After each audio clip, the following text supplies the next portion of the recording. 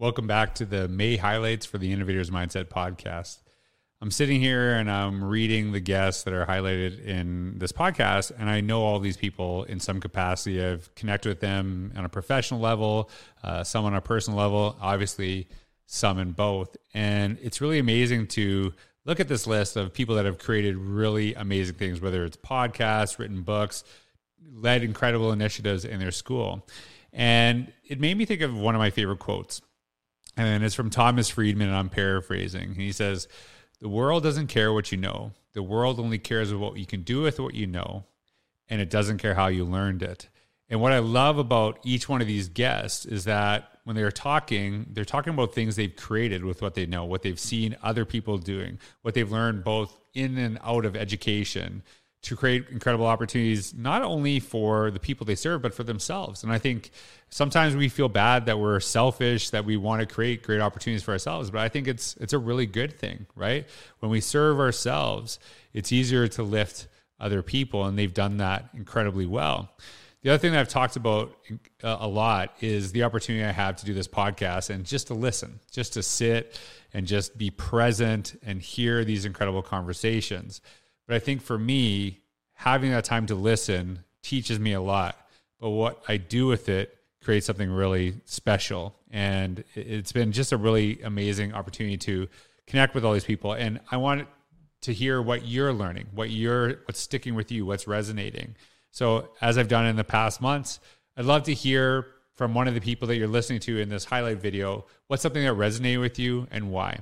And if you are listening on SoundCloud, iTunes, Spotify, wherever, go over to YouTube and actually check out the video and just highlight one of the speakers from today and what resonated with you. And one of the commenters will actually have an opportunity to win either a signed copy of the Innovators Mindset or Innovate Outside the Box to read and to share, or maybe to gift to someone else. Because I think as these people I've connected with this past month have reminded me, what we do with what we know is really incredible. And all of these people are doing amazing things in different capacities in their lives. And I know you're all of you listening. I appreciate you for taking this time to spend not only with me, but these incredible people. Thanks for listening this week's episode of the Innovators Mindset Podcast.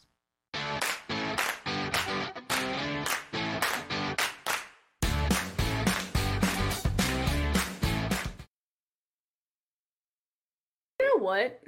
Sometimes you got to lead with questions, right? Like, it's so important not to just jump to the exact situation, but lead with questions to say, okay, let me dig a little deeper. Okay, what's going on? Why is it going on?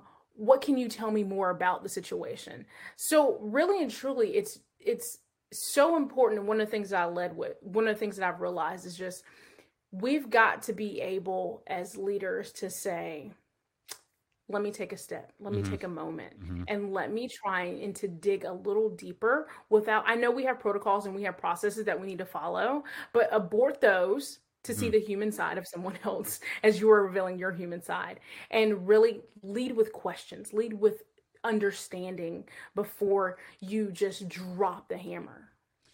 So, okay, I'm connecting this to something that I'm feeling should be how we treat each other on social media. That is like a really big thing for me. And sure. I've had this happen to me, and I will tell people I've also been this person, right? If I see something I don't agree with or something that bothers me, and it could be something like I'm feeling that day, right? Like I'm already in a bad mood. So like anything, I'm like ready to be attacked. And I've seen this a lot more, is that like, oh, you are saying all teachers are horrible. And that's not been, happened to me, but I've seen people get that. I'm like, oh, wow, that's like pretty presumptive, right? Or like, I remember someone said to me, like, you just share this for likes and clicks and just to sell books and blah, blah, blah. I'm like, well, first of all, I am an author, right? Like, so this kind of need to sell some books, like that, like is part of my work. But how do you actually know my intent? Like, how do you know what, like, do you actually, like, I don't even know what's going on in my own head sometimes, right? So like, knowing it, I doubt it. And one of the things I always talk about is that sometimes when we get frustrated with how we connect with people online, just exactly what you said, just step back and ask a question. Maybe you're just misreading something, because it could be. Yeah. And if they say like, hey, like I actually, I do think teachers are bad, then have at it, right? Then if that's what you think, then if that's what they say, then yeah, okay, you were right, and now you can push back. But I think a lot of times we make those assumptions, and that causes more issues long term, right? Because especially I think when you're talking about that from the viewpoint of an administrator, let's say you had that conversation with a parent and you just attack them. What is that parent going to do? They're going to talk to all these other parents who say like, Yasmin's this way. Whereas the same thing online, someone attacks me for something, and I'm thinking, hey, look, I can mute you. I might not pay attention to you, but all these other people who want to dip their toe in are not dipping their toe in because they saw it and they're like, I don't want to be that person. Right? Exactly. Mm-hmm.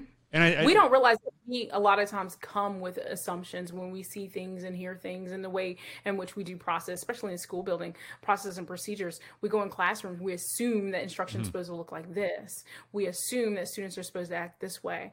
But a lot of times we've got to kind of be aware of our own assumptions and start to question. And if we begin to start with questions, we begin to make a connection. We begin to build understanding. And now we can change those assumptions and change our thinking to kind of not necessarily fit, but more so accommodate the individuals around us. Yeah, and it's the Covey seek first to understand before being understood, right? It's like I love the Covey stuff. I've always resonated with it because it feels like common sense, but it also, it's kind of like frames it. Our job is to empower kids to live life on their own terms. Right. Because your pathway and my pathway don't have to be the same. And we don't walk into the room naturally with the same strengths. But I need to build a community in that classroom where your strengths are valued.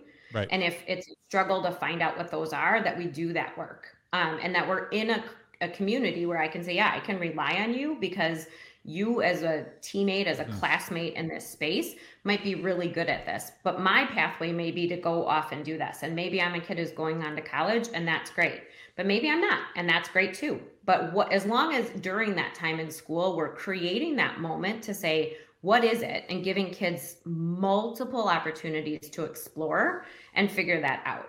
When you look at the national graduation rates from college, and you look at the number of employers who are saying, I just need people who can stick with something. I need people who can communicate and collaborate and work with each other well. Those are those skills that we can build in schools, I think, deeper, that actually help a learner say, okay, at 17 or 18, maybe I'm going to be an entrepreneur.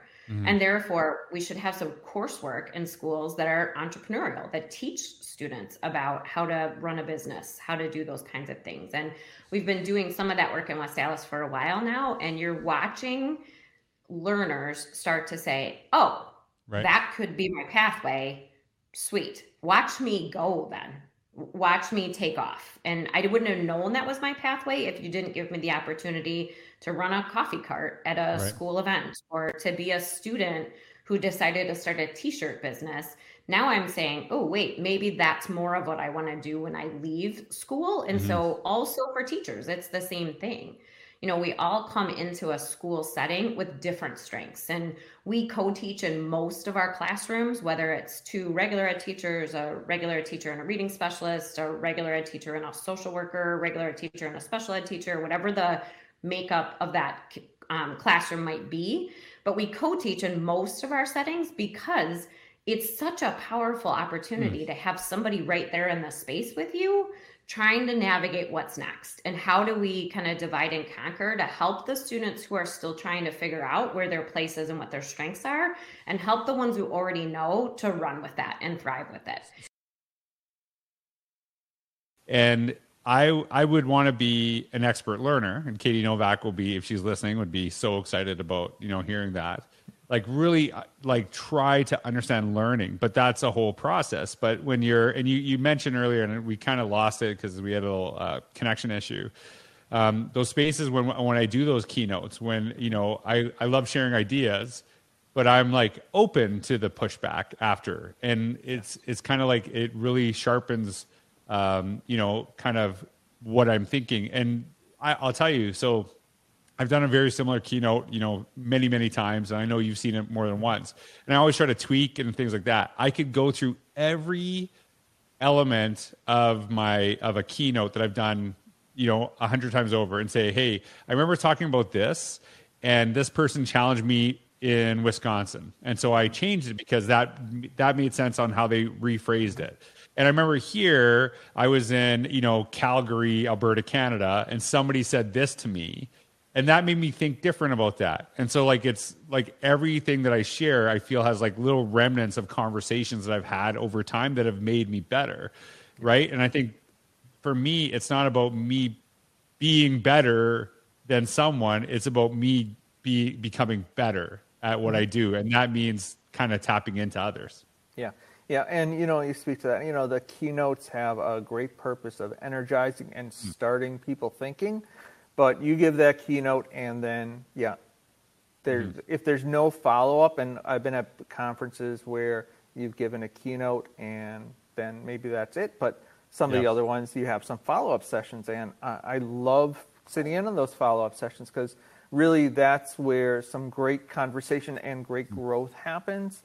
And you say it's not just you, and it's really not just you. You're growing, but also the participants are growing, and it's really powerful stuff, and really, I think that speaks to something we want in our classrooms too. If you are just stopping with what you do in terms of lecture and there's no conversation, I think that's an issue. And now, as a teacher, I'm not someone who sits up and lectures a lot, and I'm not someone who doesn't do a great job at facilitating large group discussion, but I think the great thing I love about technology is that the ability to have those conversations digitally with my students.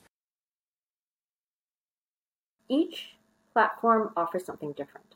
So, Twitter, it limits you to a certain number of characters. Instagram is very much picture-based. Facebook, it's kind of like the mix of two, right? You can throw in pictures, videos quite easily with as much text as you want. So I'd say, find the platform that kind of fits with you best, and then just start connecting. Like the people that you follow, people that you read. Like for you for example, if I love your work, so start diving into who you follow, or and just start small, and talk to other people that are already connected. One of the things that I just instituted recently is, our district has been kind of flexing a little bit on, do we hold kids accountable to due dates, or do we penalize them if things come in late, or do we let them rewrite, redo?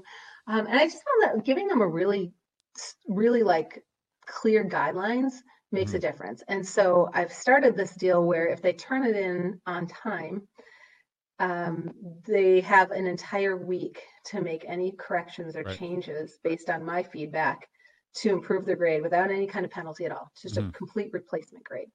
And if they don't turn it in on time, they forfeit that opportunity. And so it has really driven, I just surveyed my kids at the end of term 3 about 2 weeks ago, asked them to give advice to the incoming 4th term kids.